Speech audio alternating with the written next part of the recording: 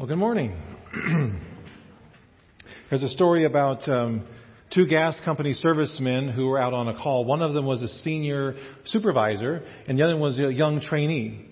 And so they drove to a suburb and parked the service truck at one end of the street, and they worked their way down the street, house by house, checking the gas meters. At the last house, they were checking the gas meter, and there was a woman in her kitchen looking out the window as the two of them did this.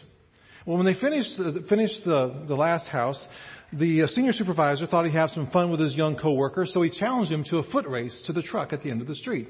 So they took off running, and when they were approaching the truck, they realized that the lady was huffing and puffing right behind them, and so they stopped and asked her, what's wrong? What's going on?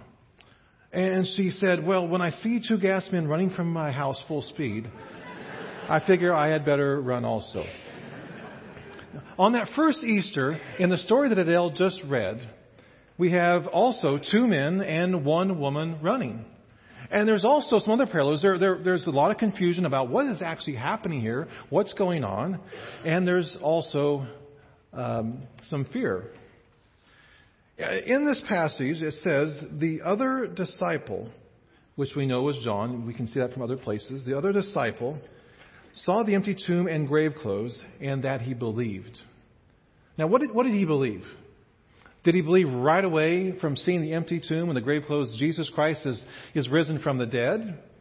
No, not yet. Mary has been to the tomb earlier. This is her second trip, right? So she had walked up there with the other women to supply some spices for Jesus' body, as it decayed, to kind of keep things dignified and smelling decent. And she sees the empty tomb and she goes back to tell the disciples. And so Peter and John, they run there to check things out. Okay, is she off her rocker? Is this actually happened? And they see the empty tomb, they see the grave clothes and say, okay, yes, I believe. I believe that she saw what she said she saw. The tomb is empty. And so he and Peter turn back and they go home. They run to the tomb, but they've all discovered Jesus' body is gone. And so they turn and they walk away, and all hope is gone. Have you ever been in a place in life where you have lost hope? Where you have set out with high hopes, maybe for your career, for your marriage, for your children, for a special vacation. You've invested money in something. You set out with high hopes, and it's a letdown. Plans fall short. People let you down. You let yourself down. And suddenly the life you're living is not the life that you dreamed of living. And you find yourself in a place you did not anticipate being. Les Miserables is one of the most famous novels, turned into a musical, of course. And Victor Hugo, the author, one of the main characters is a young woman named Fantine. And she sings a powerful song as she finds herself in a helpless and hopeless place. The context is this. She had a summer lover. He's left her with a child all alone. She finds work in a factory, but has to place her daughter Cosette in the care of some corrupt and cruel innkeepers. It's hard enough, but then they discover she's had a child out of wedlock. She's thrown out of the factory, loses her job, and she's thrown into the street. In order to try to care for Cosette, she's forced to sell her hair, and then she has to sell her teeth, and then she sells her body. She's falsely accused of a crime. She's placed under arrest. And on top of this, she's desperately ill. And now that dark place, she sings, I dreamed a dream in days gone by, and now life has killed the dream I dreamed. Sounds pretty hopeless, doesn't it?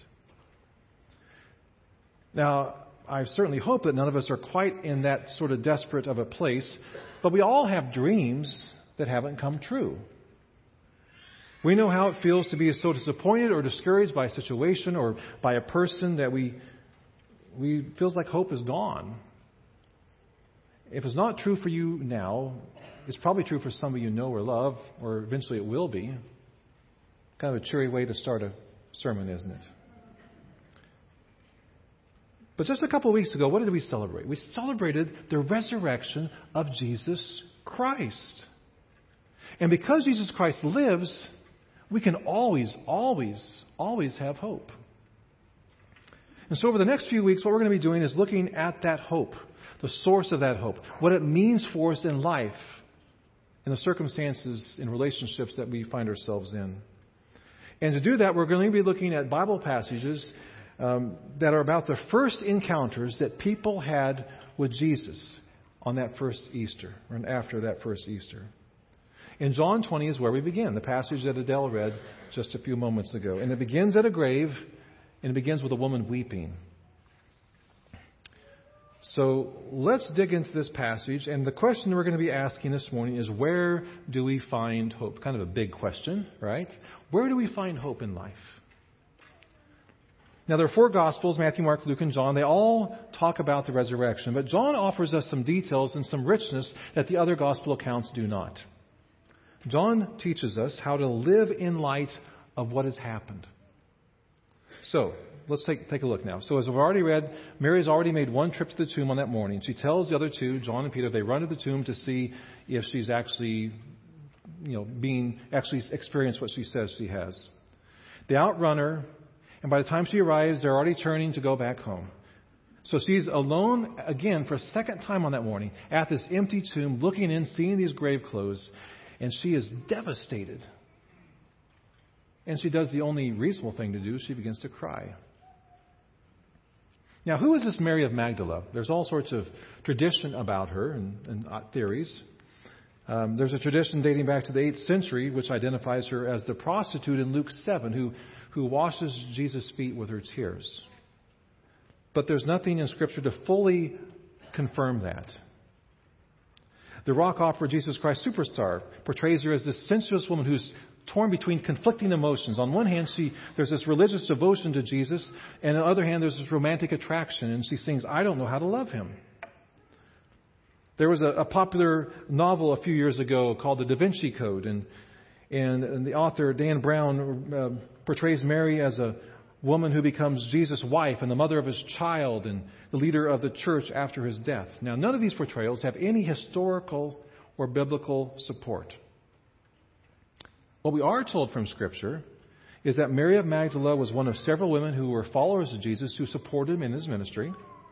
And we're also told that Jesus delivered her from 7 demons. Now, we don't know what possession looked like in Mary's case in her day, but we know from other biblical stories about this sort of thing that demons could cause a person to cut themselves, to throw themselves into the fire, and to lose control of their behavior and their emotions. And when that happened, such people would be locked up typically, or they'd be just turned into the street, outcast to live on their own. But whatever her past had been, Jesus, with a simple word, sets her free from it. He delivers it from her. He sets her free from those dark forces. And she has hope again. She has a life that's centered on Jesus, and now he's gone. And so when these angels say, "Why are you crying?" she must have thought, that's a ridiculous question. "They have taken my Lord away," she says, "and I don't know where they've put him." She must have been thinking, what's my life? Is it going to revert back? Will those dark forces come into my life again? What's going to happen to me? Who am I going to become?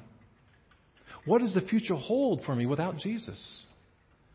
She might as well have said, "They have taken my hope away, and I don't know where they put it. I don't know how to find it again." What is hope anyway? We use the word hope a lot. Is it wishful thinking? Is it naive optimism? Hope it doesn't rain. Hope the economy bounces back. Hope the sermon doesn't go too long. That's wishful thinking, by the way. Emily Dickinson tells us it's the thing with feathers that perches in the soul, whatever that means. The dictionary tells us that hope is a desire with the expectation of fulfillment. So hope begins with desire for something good, right? But then adds the element of expectation. Without expectation, it's a wish. It's a fantasy.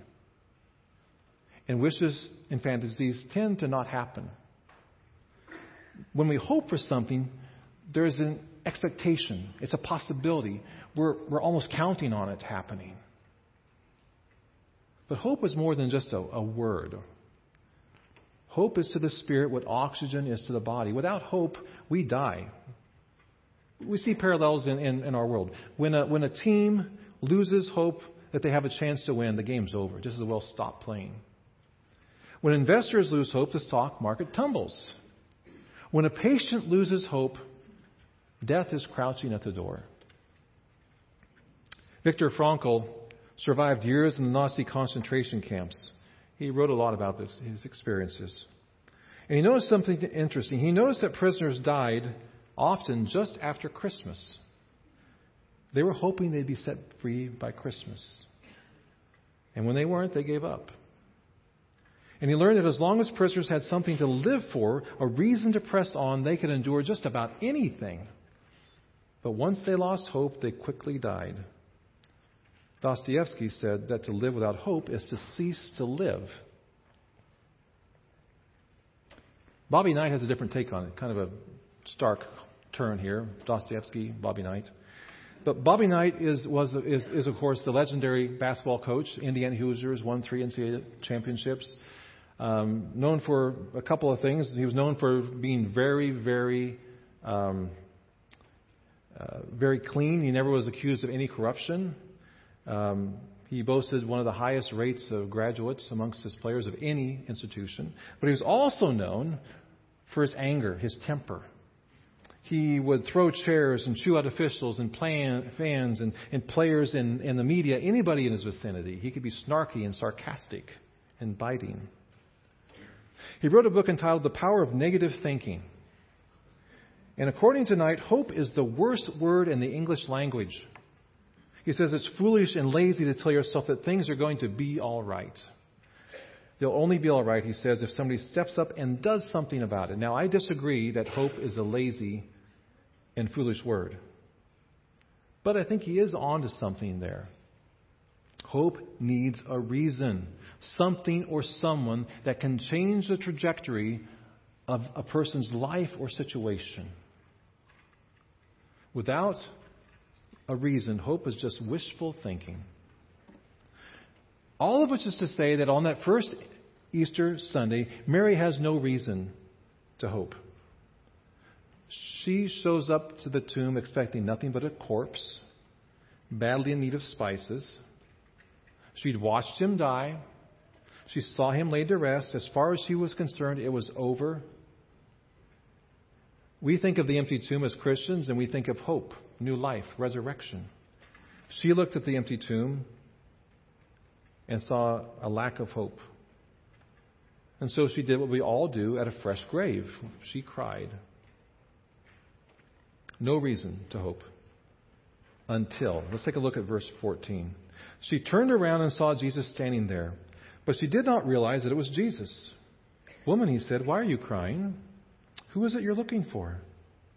Thinking he was the gardener, she said, Sir, if you have carried him away, tell me where you have put him, and I will get him. So she doesn't recognize Jesus at first. Could it be that she was in crying, her eyes were blurry, or there's morning in the dim light? But no, it's more likely, the Bible tells us. I mean, we see in other places that Jesus' appearance was somewhat changed after the resurrection. And he says, why are you crying? Now, he could have showed up and said, ta-da, it's me, surprise, fooled you. He could have said, stop crying, it's all good, it's all good. He could have scolded her for her lack of faith, or don't you know it's me? Her lack of recognition. But he asked her a question. Why are you crying? Now, we shouldn't be surprised that Jesus' first words after his resurrection were in the form of a question. When you look in the Gospels, over and over when Jesus interacts with people, he often leads with a question. Sometimes the question is to correct or direct. Sometimes it's to comfort, to affirm. It's always to engage. Always to engage. And that's what Jesus does for Mary. He asks her the question, and then he very gently and very personally reveals himself to her. Take a look at verse 16. Jesus said to her, Mary. She turned around. She turned toward him and cried out in Aramaic, Rabboni, which means teacher. And Jesus said to her, Do not hold on to me, for I have not yet returned to the Father. Go instead to my brothers and tell them, I'm returning to my Father and your Father, to my God and to your God. Mary. Now, there must have been something about the sound of his voice, something about the mention of her name, and her eyes and her heart are open, and she understands this is Jesus. He's alive. He's risen. He's with me. And suddenly she has a reason to hope. She has a reason to hope.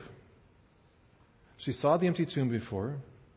She heard the angel's announcement, but that wasn't enough. She needed something more personal.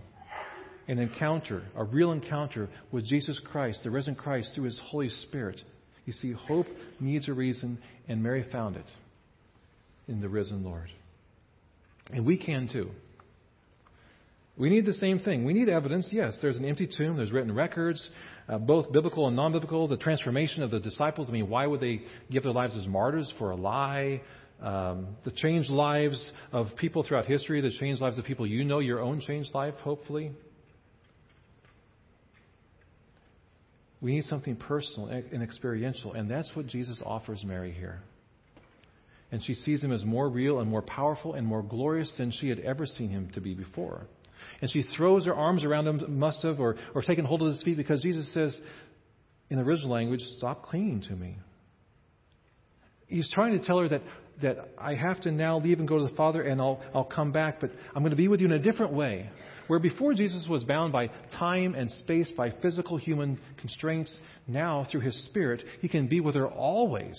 He can be with all His disciples, all His people, always, everywhere, constantly. And He tells her, go and tell my brothers, tell my sisters, tell the world, death is defeated. I am risen. You can have hope. Because you see, hope is not a what or a when or a why. Hope is a who. And in that sense, Bobby Knight is right. Things do not get better just because we want them to. They get better because somebody does something. Hope is always embodied in a person. If you're a shareholder in a company, you hope the new CEO can turn it around for profits. If you're a citizen in a city or a state or country, you hope the new leader can get the country or the state or the city back on track. If you're the fan of a sports team that's struggling, you hope the new coach or the new player can lift them out of the doldrums, out of last place. Hope is a who. And somebody wise enough and strong enough and good enough to get us to a better place. And Jesus Christ is that someone. And the resurrection of Jesus Christ is the reason that we can have hope, a living hope, the Bible calls it. Because His resurrection proves that He is stronger than any setback, any failure, any loss, any disappointment, even and including death. So we can have hope. But that's not to say that we always get what we want, or that every bad thing magically just disappears. Life does not work that way. We know that all too well. But it is to say that God can and will do something good with our future. Because notice, Mary didn't get exactly what she wanted. Jesus was not going to be with her in the same way from now on. She wasn't going to get to hang out with Him all the time, go for a walk, follow Him, listen to Him talk, touch Him physically. But He would be now with her through the Holy Spirit always. She didn't get that yet completely. But what she did know was that the future could be good because Jesus was risen from the dead. And that's what hope is. Hope is the confidence that God can and will do something good in this life and in the life to come. And whatever circumstance you might find yourself in this morning, whatever pain or loss or disappointment or doubt or struggle that you're going through, God can do something good with it, in it, through it, or despite it. Because Jesus Christ is risen from the dead. That's not meant to minimize any pain or evil or loss or struggle in your life. It simply means the story is not over yet. And God can and will meet you, just as He did Mary. So hope isn't wishful thinking. It's confident living. It's facing the future, knowing that God can and will do something good in this life and in the next. And in this life we can find joy and peace and forgiveness and healing and restoration and purpose and the reality of God's presence each and every day because He's risen. In the life to come, we can look forward to a reunion with those who've gone ahead of us in the faith. We can look to the restoration of all creation. We can look forward to eternal life with God and one another in a world beyond our imagining. So let's go back to Les Miserables. We left poor Fantine. She's dying in the street. And Victor Hugo, the author, he wrote to expose what he called three great evils of his time: poverty, the exploitation of women and children, and spiritual darkness. He pulls no punches, and Fantine ends up dying. But as we know the story, somebody's there. Jean Valjean comes along, takes Cosette into his protection. He raises her. He delivers her into the arms of a wonderful young man. And as he dies at the end of the long and good life, Fantine's spirit comes from heaven to usher him into heaven. And the musical ends with this great reunion of all the characters singing about a new and better day. It's a song of hope. Now, Victor Hugo had a hard time with the church of his day. He was disappointed with some of the things that he saw, things that were done or things that weren't done. But he believed in God, and that gave him reason to believe that good would triumph over evil, and that justice would be done, and that there was life and there was love. There was hope beyond the grave. And that hope was based and grounded in the existence of a good and gracious God.